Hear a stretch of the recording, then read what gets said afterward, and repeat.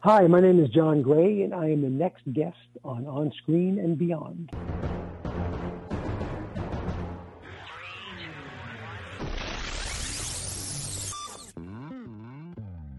On Screen and Beyond, an inside look into the entertainment world featuring interviews with people from the movie, TV, and music industry, news on upcoming TV and DVD releases, and the rumor mill. And now, here's the host of On Screen and Beyond, Brian Zemrak. We are back for another edition of On Screen and Beyond. I'm your host, Brian Zemrak, and this is episode 603 of the show that keeps you updated on what's coming your way as far as upcoming new movies, remakes, sequels, TV and movie DVD releases, and our interview segment with a guest from the movie, TV, or music industry. This week on Screen and Beyond, we have director, producer, creator of Ghost Whisperer, John Gray, joining us. And John has expanded out into writing novels, and we're going to talk about his new book that's out called The Desecrated. And we're also going to talk a little bit about Ghost Whisperer and Martin and Lewis, the different movies he's done over the years and everything. And it's going to be a lot of fun, so get ready for that. Also, we're going to look into remakes and, of course, upcoming new movies and sequels and the whole thing. You know, we're back at that again once again. And we are in our summer time mode, so we don't have as many episodes coming out as we were for a while there, and we definitely don't have the episodes we were coming out with before, where we were having like 2 or 3 a week. that's that happens time and again, but not all the time. But we are going to be giving you some more episodes of On Screen and Beyond. So as the summer goes through, we'll be having them sporadically around.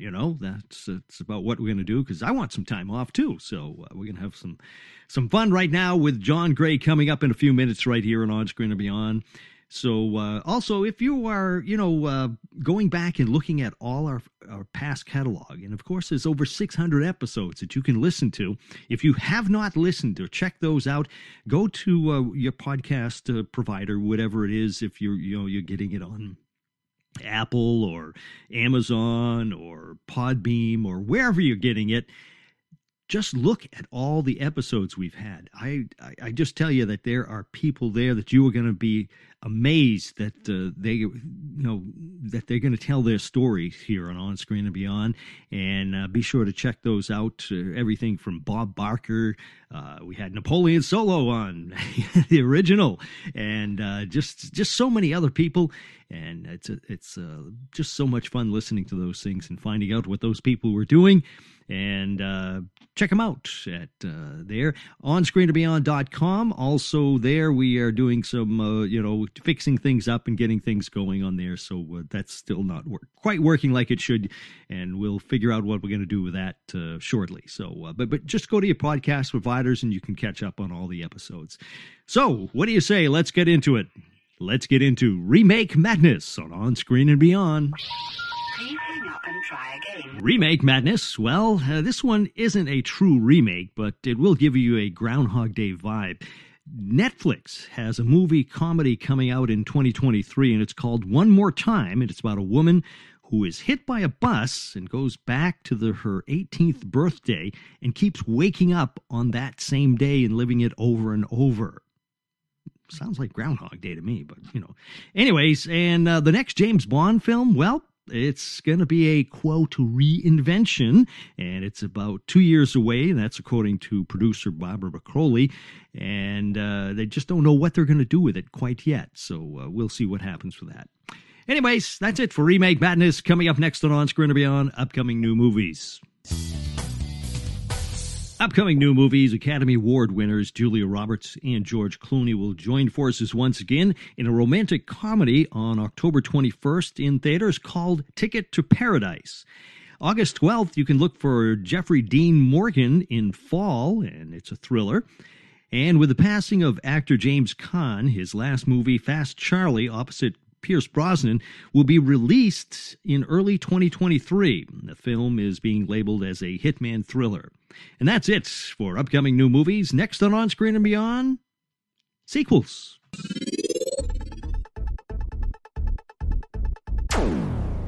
Another day is here, and you're ready for it. What to wear? Check. Breakfast, lunch, and dinner? Check. Planning for what's next and how to save for it? That's where Bank of America can help. For your financial to-dos, Bank of America has experts ready to help get you closer to your goals. Get started at one of our local financial centers or 24/7 in our mobile banking app. Find a location near you at bankofamerica.com/talktous. What would you like the power to do? Mobile banking requires downloading the app and is only available for select devices. Message and data rates may apply. Bank of America N.A., member FDIC.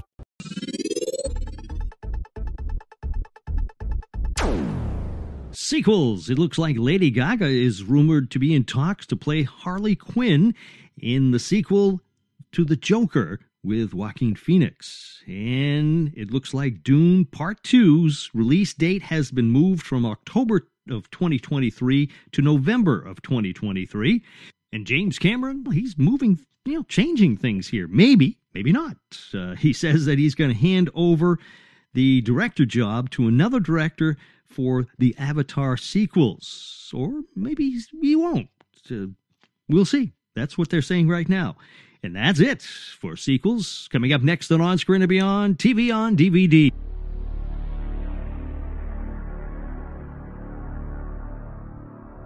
TV on DVD, September 20th, Season 2 of The Equalizer arrives on DVD, and Lucifer, the 6th and final season, lands on DVD and Blu-ray on September 13th, as well as the complete series box set.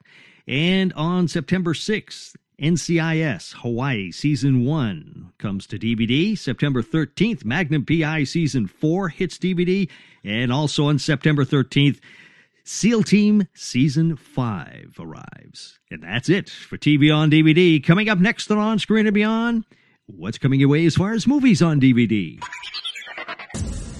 Movies on DVD, I Know What You Did Last Summer gets a 4K Ultra HD release on September 27th for its 25th anniversary, and Francis Ford Coppola's Dracula celebrates its 30th anniversary on October 4th with a 4K Ultra HD release, and July 19th, the Bob's Burger Movie comes to Blu-ray and DVD. And that's it for Movies on DVD. Coming up next on Screen and Beyond, TV and Entertainment Time. TV and Entertainment Time, well, it looks like Carol Burnett will guest star on Better Call Saul as it finishes up its series. And sadly, Greg Itzen, who played the president on 24, has died at the age of 74. And as I mentioned earlier, James Caan has passed away last week at the age of 82. And that's it for TV and Entertainment Time. Coming up next on Screen and Beyond, he's a writer, a director, a producer, creator of The Ghost Whisperer, has a new book out called The Desecrated. It's John Gray. Coming up next, right here on Screen and Beyond.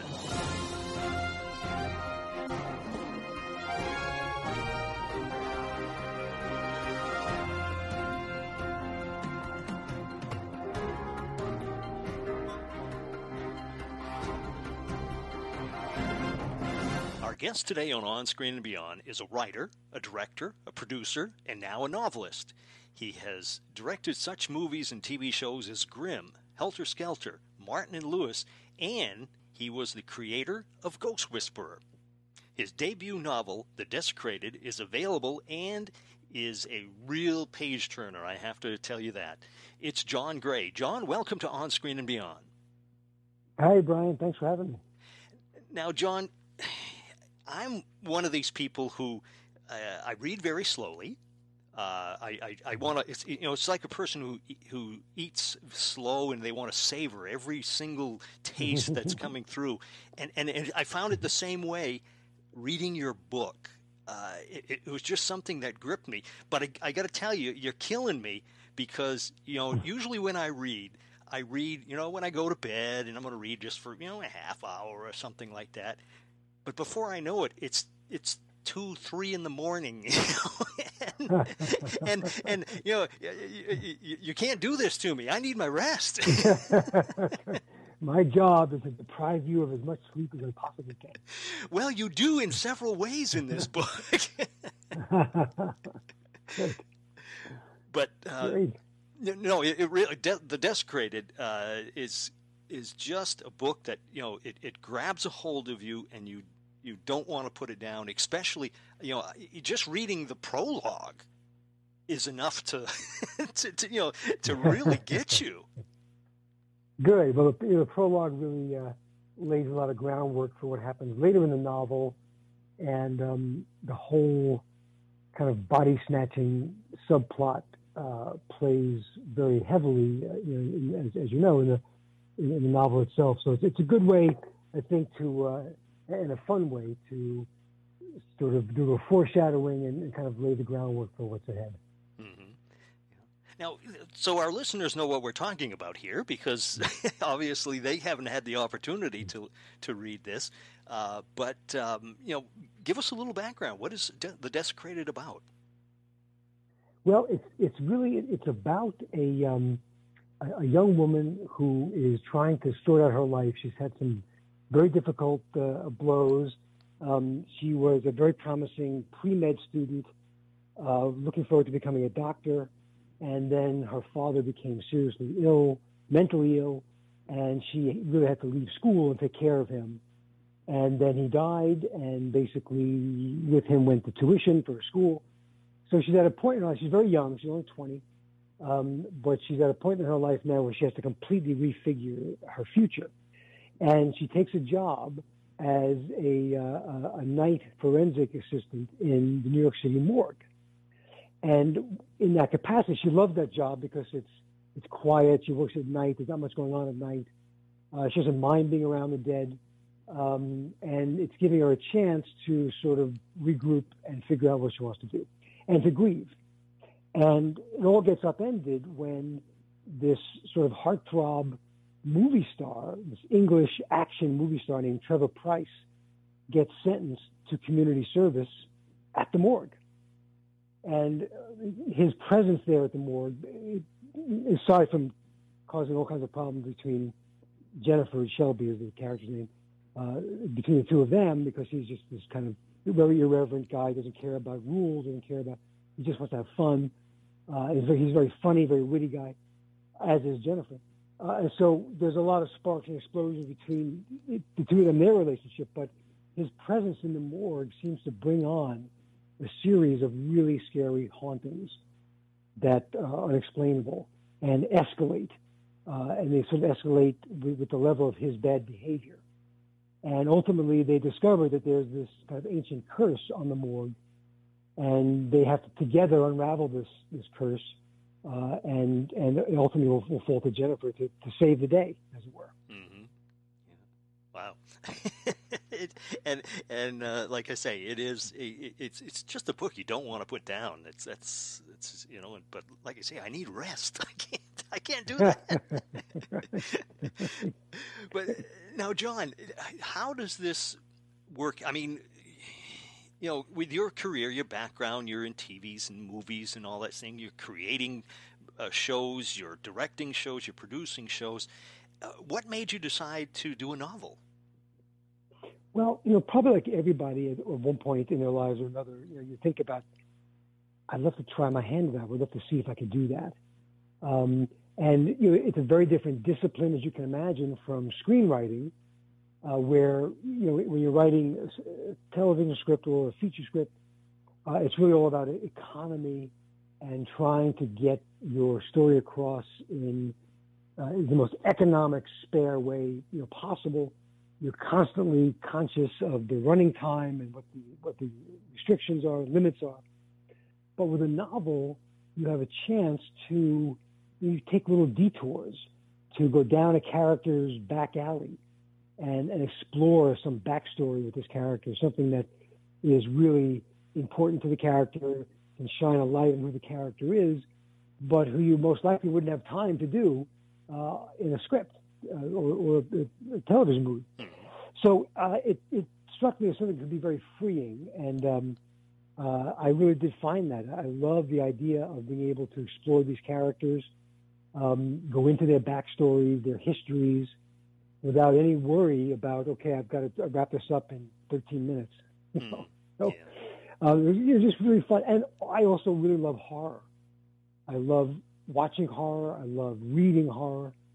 And so, and I'm more attracted to kind of like gothic horror as opposed to, slasher or bloody horror, psychological horror, I guess. And so this was a chance to kind of indulge all my things about, Gothic horror, and here's the thing that could be in a morgue, and there's a cemetery, and there's this evil plot behind it all. And set in New York, of course, where I live, and a place I love. So it just something I always wanted to do. And when the pandemic came along, in March of 2020, I realized if I don't take this opportunity now, when I can't do anything else, everything is shut down in production, everything is quiet. This is the time to do it, and so I did it. Yeah, and one thing I enjoyed about the book is that, for example, Stephen King novels. I find when I read one of his books, they're very descriptive. Like you say, you can take time so you can get to know the characters. And I remember that in one of his books, there's a guy blowing his nose, and he sort of looks at it, and things that people do, normal stuff. But, and I found your book to be similar in the style as far as getting to know the characters. For example, the very beginning on the prologue part. I got to feel that I knew those two characters, as they're walking through the rain and everything, and it's very descriptive of how you do that, and I love that when I get a book like that. It's oh, great. I feel like no matter what size the character is, however much room they occupy in the book, they deserve to have as full a life as possible. And for example, in that prologue, I'm so glad that you say that, because that was my goal, of course, is to make you feel like you know who these guys are. Mm-hmm. You get that they're quirky, they're kind of funny, they're evil, but within a few pages, hopefully, you really get a sense of who they are. And even though we'll never see them again in the novel, it's still important to make that imprint on the reader. Like, okay, the people I read about in this novel are going to come to life and be people I can relate to. So I just feel like it's important, no matter who the character is, to try to develop as much personality and history about them as you can. Yeah. Now, you had a short, didn't you, called The Desecrated?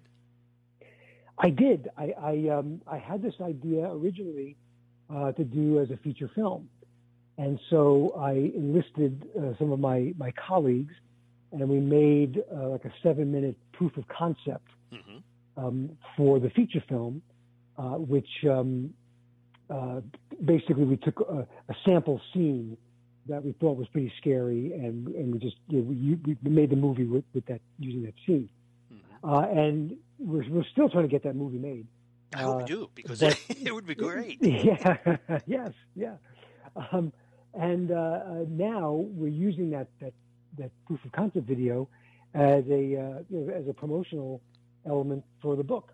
It's going to be on the Amazon page, and the funny thing about this, even though it was a proof of concept for a potential movie, we had such a good reaction to it when people saw it that we decided to treat it like a standalone short film, and we entered it into film festivals, and it's been a few years now, but it's played all over the world. It's won numerous awards. Audiences really seem to respond to this little piece of film, and they're scared by it.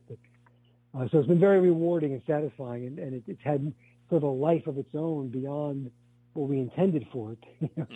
It was something we just, maybe some producers would watch and some financiers would watch, but now it's kind of developed this life outside of all that, which has just been great fun. Yeah. Now, what inspired you to do this? Usually a movie comes out and they make a book on it, but you right. I mean, the book comes out, then they make a movie of it, and you're doing the opposite. Yes, it's kind of crazy, but it was part of the fact of I love these characters so much, and I'd written the script for the feature film version of this, and I started thinking about how much I really love these characters, and I want to delve deeper and add new characters that we couldn't fit into the script. And there's a lot of new characters in the novel that were not in the original script. And also, Brian, the reason I even got this idea in the first place is kind of funny because back in, I think it was like 2015, you may remember hearing about this, but Lindsay Lohan was sentenced to community service at the LA County morgue. Mm-hmm. And I remember reading about that and thinking, that's crazy. Like, what was the idea behind it? Whose idea was that? Right. And I started to think about what would that be like for her to suddenly be in contact with these kind of regular people who work at the morgue and becoming in contact probably with bodies and things like that. And that's what really got me started on this idea. And then ultimately I turned it on its head. And instead of a female movie star, I made it a male kind of action, macho English star, so that I could make the female character the person who worked in the morgue and who was struggling with her own inner demons. But it's kind of funny that's where it kind of started, in this real life, very unlikely situation. Wow. It just fascinates me to hear how people come up with their ideas, for books or TV shows, or like you did the Ghost Whisperer, you created that, and it's really, really interesting to hear that.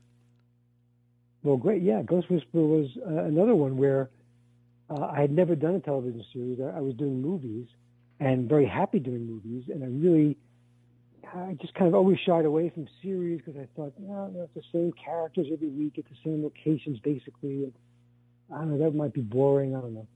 But the network, I had done a lot of work for CBS in the movie space, and an executive there said to me, you really should meet this woman who claims that she can see ghosts who have not crossed over, ghosts who are earthbound.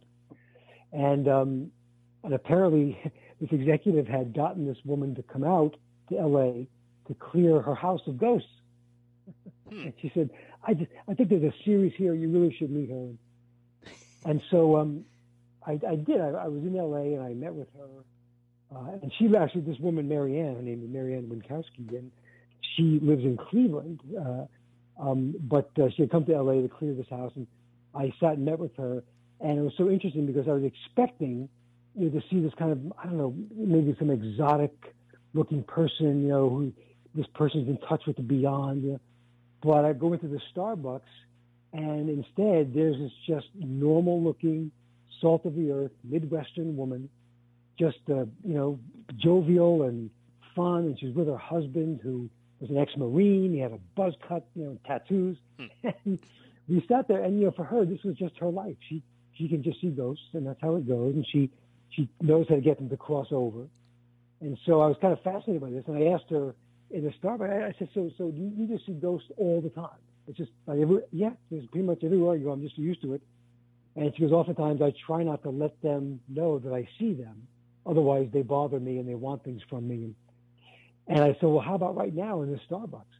And he says, yeah, there's 3 ghosts, that I'm looking at right now. And she showed me there's a guy sitting there working on his laptop. And, there's an older woman standing over his shoulder. It's probably his mother. And she looks very disappointed. And she went on to describe all the ghosts that were in this Starbucks. And by the way, that scene is in the pilot of the show. And so I was really fascinated with that idea because, as I said, I love horror, and I also love character-driven drama.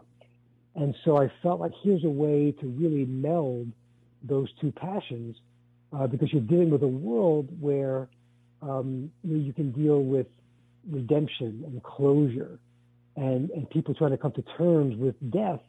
And there's also room for humor. It just struck me suddenly that there's so many ways to go with the show. And I got sort of excited about it. And I said to the executive, I'd love to go a little further with this. And, we never really thought it would become, a long-running show and be as popular as it was. And I think also, Brian, what had helped also, I shouldn't say help, but what had to do with its success is that this wasn't too long after 9/11, about 5 years after 9/11. And I think that people were looking for a hope, looking for something to believe in, something that is bigger than us, that there's hope out there. And so I think that Ghost Whisperer sort of tapped into that a little bit. Yeah. And I think it's one of the reasons why it did so well. Yeah. Well, you said, she was just a normal, average, everyday looking person. And, the only thing is Jennifer Love Hewitt is not just an average, normal looking person. Yes. Well, once you go into show business, then it's, you suddenly become a much more attractive person. Yeah.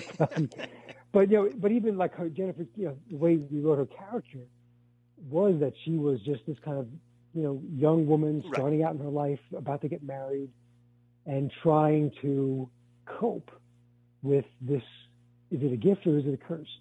Is it ever okay not to help a dead person? So we tried to deal with all that in the show, and our attitude toward the show was that we were making a little horror movie every week that would ultimately become a more emotional drama. Right. You sort of forget about the horror and become more involved with the characters. It was great fun. I missed that show. We had such a blast doing that show. Yeah. Now, compared that that TV show or any of the movies or TV shows that you've done, and you've got the network, the executives, everybody else standing over you, I'm sure, adding their 2 cents and everything.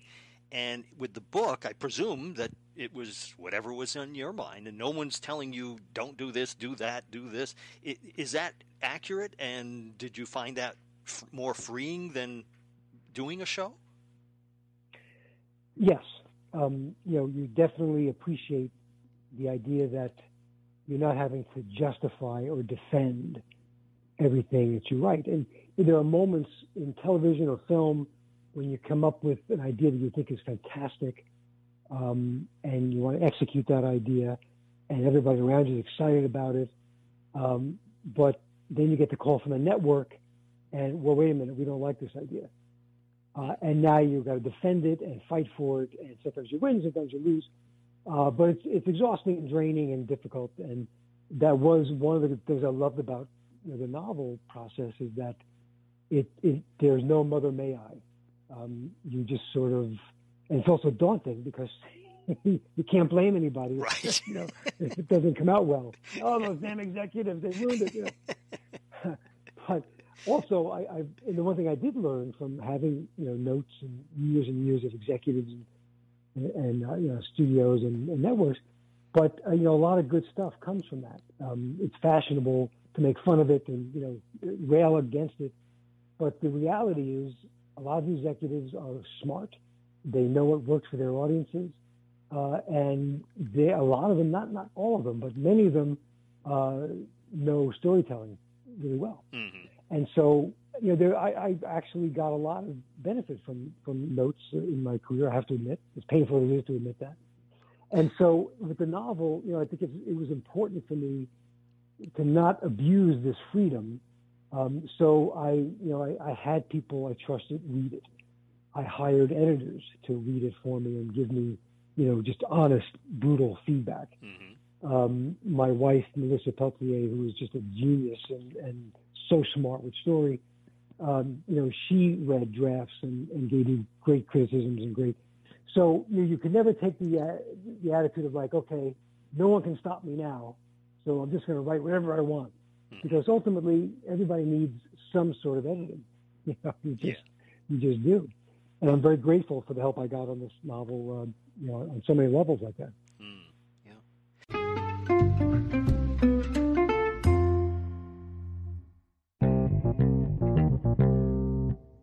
Now, was getting into the movie business or TV business always what you wanted to do when you were young? It was. I was very, young, like 8 or 9, 10 years old. Right, yeah. And I used to think that it was the actors who did it all. And so I wanted to be an actor. I just thought they'd get up there and they just made up the words and they did it and everything. But as I tried to learn more about it, and I started making little movies I had an uncle who lent me his camera, and I started to realize that there's a consciousness behind the camera. It's actually telling the story. And the actors are crucial, but the actor is part of the package that this consciousness is working with.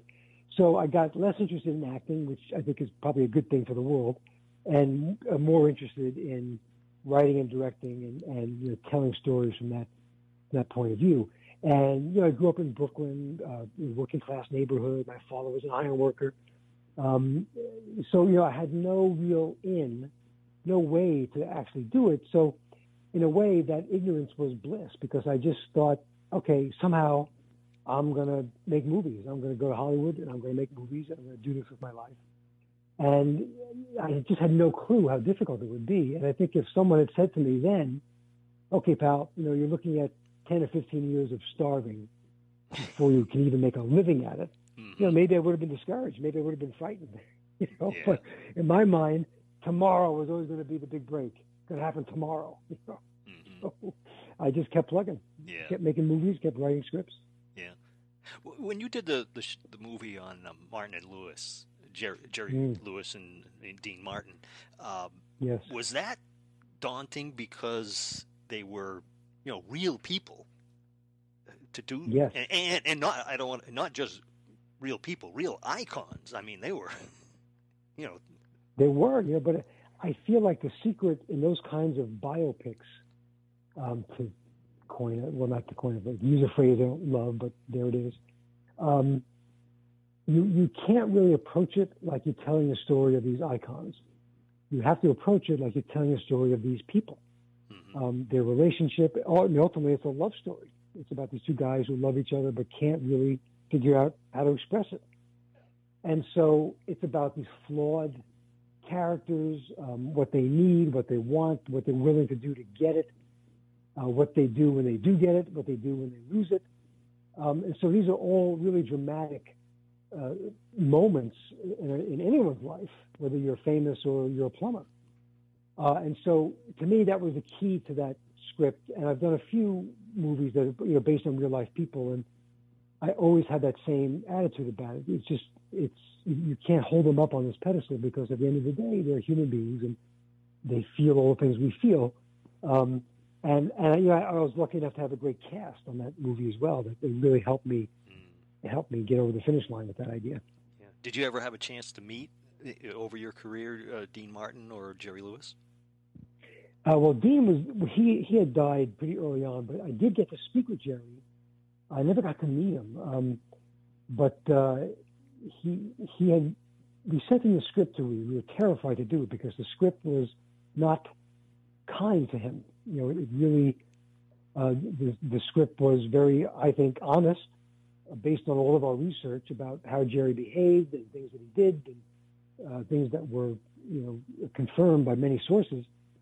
But he had contacted us and he was interested in reading the script, and so we just thought, let's do it. And I was really terrified, but he loved the script, and it made me really admire him, because to talk about warts and all, this movie does not spare Jerry or Dean, and it also shows how brilliant they were in every way. But he said it, it's honest. He said, I love it because it's honest and it's real. And he said, I think it's a great tribute to Dean and to our relationship. Yeah. So, sorry, my dog's going to bark because someone just came to the door here. Sorry. No problem. But anyway, and Jerry was wonderful. He told me great stories, and he didn't ask for any changes. He didn't ask anything to be softened or. Wow. And in fact, when the movie was finished, we sent it to him. And he wrote a phenomenal review of the movie, which we really appreciated. It was really nice of him. Wow. Well, John, there's so many other things I could talk to you about, because, I've enjoyed your career, your writing, your creativity over the years, and, there's just so much we could go over. But I know we're limited, so. But the good thing is that people can continue to see your creativity in the Desecrated, which is out now, and people can get the book and enjoy it. Yes. But, yes. Where can people get the book? Well, of course, it's available on Amazon, either in print or as an ebook. Barnes and Noble. Pretty much any online outlet that you would normally get books from are going to carry them. Mm-hmm. And now, John, I want to finish up with one final question. And this takes us away from all of the things you've done over the years, the shows, the movies, and everything else, and your new book, The Desecrated. Get that in, plug one more time. Yes, thank you. But when you sit back and relax, when you're not writing, when you're not doing all these other shows and movies and everything, what do you enjoy? What's your favorite movies now and of the past? And what's your favorite TV shows now and of the past? Well, I'll try to answer that briefly because there's so much. There's so the movies and TV shows that we're streaming now are just phenomenal. We're watching now The Old Man. Yes, that's good. Which is just phenomenal. And we have one of my indulgences. My guilty pleasures in life is that I have built myself a really great home theater in the basement of my house here in New York. Mm-hmm. And it's got 7.1 sound, 85-inch screen. And my wife and I, every night, 9 p.m., we stop our work and we go downstairs, we grab some popcorn, and we watch whatever we're watching, a movie or a TV show. And that's the thing that really keeps us sane. And keeps us connected, and we just look forward to that every day. Mm-hmm. And when we're traveling, we miss it. And we oh man, we're not in our home theater. But that's what we do. It's not much of a break from the film and TV business, I guess. But that's just very passionate. We're just very passionate about that. We love it. Yeah. When you were a kid, what did you enjoy for TV shows? I used to love Batman, the old Adam West Batman. Yes. Yeah. Of course, I love the Three Stooges. I used to love F Troop because I'm dating myself now. Yeah, no, I watched that. That was good. F Troop was awesome. I loved all those shows, and I loved reading. They used to have these horror comic books, sort of a precursor to graphic novels, called Creepy. Another one was called Eerie. Tales from the Crypt. Yes. These are all great comics that I just would salivate for them to come out every month and read. And I used to love going to the movies in my neighborhood and seeing horror movies. I would go by myself if I had to, if no one else would go with me. And I just had the greatest memories of just sitting there and being scared and just being taken away by this whole world outside my own. It's great. Yeah. Well, John, I cannot thank you enough for joining us and sharing all these things and memories. Pleasure. And like I said, The Desecrated, people should be sure to check that out. And I thank you for joining us. You bet. Thanks for having me, Brian.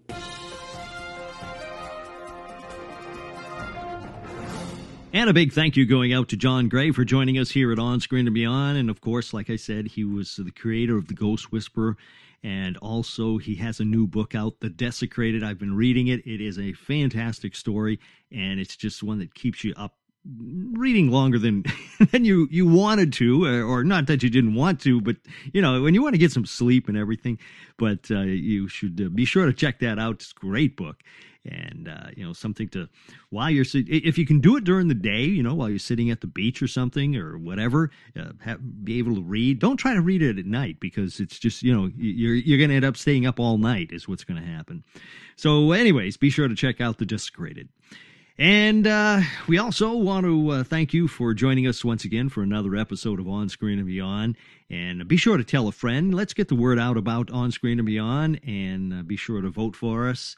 And, get us up there, leave a review. It helps us out if you're on Apple or anything like that. And, it just gets more people to know about On Screen and Beyond. And go back and listen to over 600 episodes of On Screen and Beyond. And you can hear the stories directly from the people. And, sadly, many of the people who we've had on the show have passed away. And their legacy can be heard from them by listening to those episodes. And also, of course, we have a lot of new actors that are coming out and different people and your favorite TV shows of the past, present, whatever. They're all there at On Screen and Beyond. If you go to Apple or Spotify or Amazon, or just say, hey, Alexa, play On Screen and Beyond. and sure enough, it's going to play it. And you can go back and listen to all the episodes, and we'd appreciate that. Helps us out, gets us up in the ratings and everything, and gets more people to listen to us. So we appreciate that. But that's it. It's like I said, it's summertime, so our schedule is not going to be as hectic as it usually is. I'm getting a lot of, time off here that I want to get out and do things and everything. So I hope you're going to have a great summer, and hope we all can do that. Now, I know I shouldn't say you're going to have a great summer, because we have a lot of listeners in different countries around the world, and they're in the winter too. So, Australia, you guys down there, we get a lot of people listening from down there, and we thank you for that. And all over the world. So if you want to get in touch with me, you can send me an email at feedback@onscreenandbeyond.com. And you can also check us out on Instagram. We do a lot of stuff putting up there. And we're trying to keep up with Facebook and also Twitter. So we're doing all those things, and we hope you can check us out somewhere, and you can get in touch with me at those places too. Well, that's it. That's a wrap for this episode of On Screen and Beyond. So until next time, when we once again take you on screen and beyond, I'm Brian Zemrak. Take care.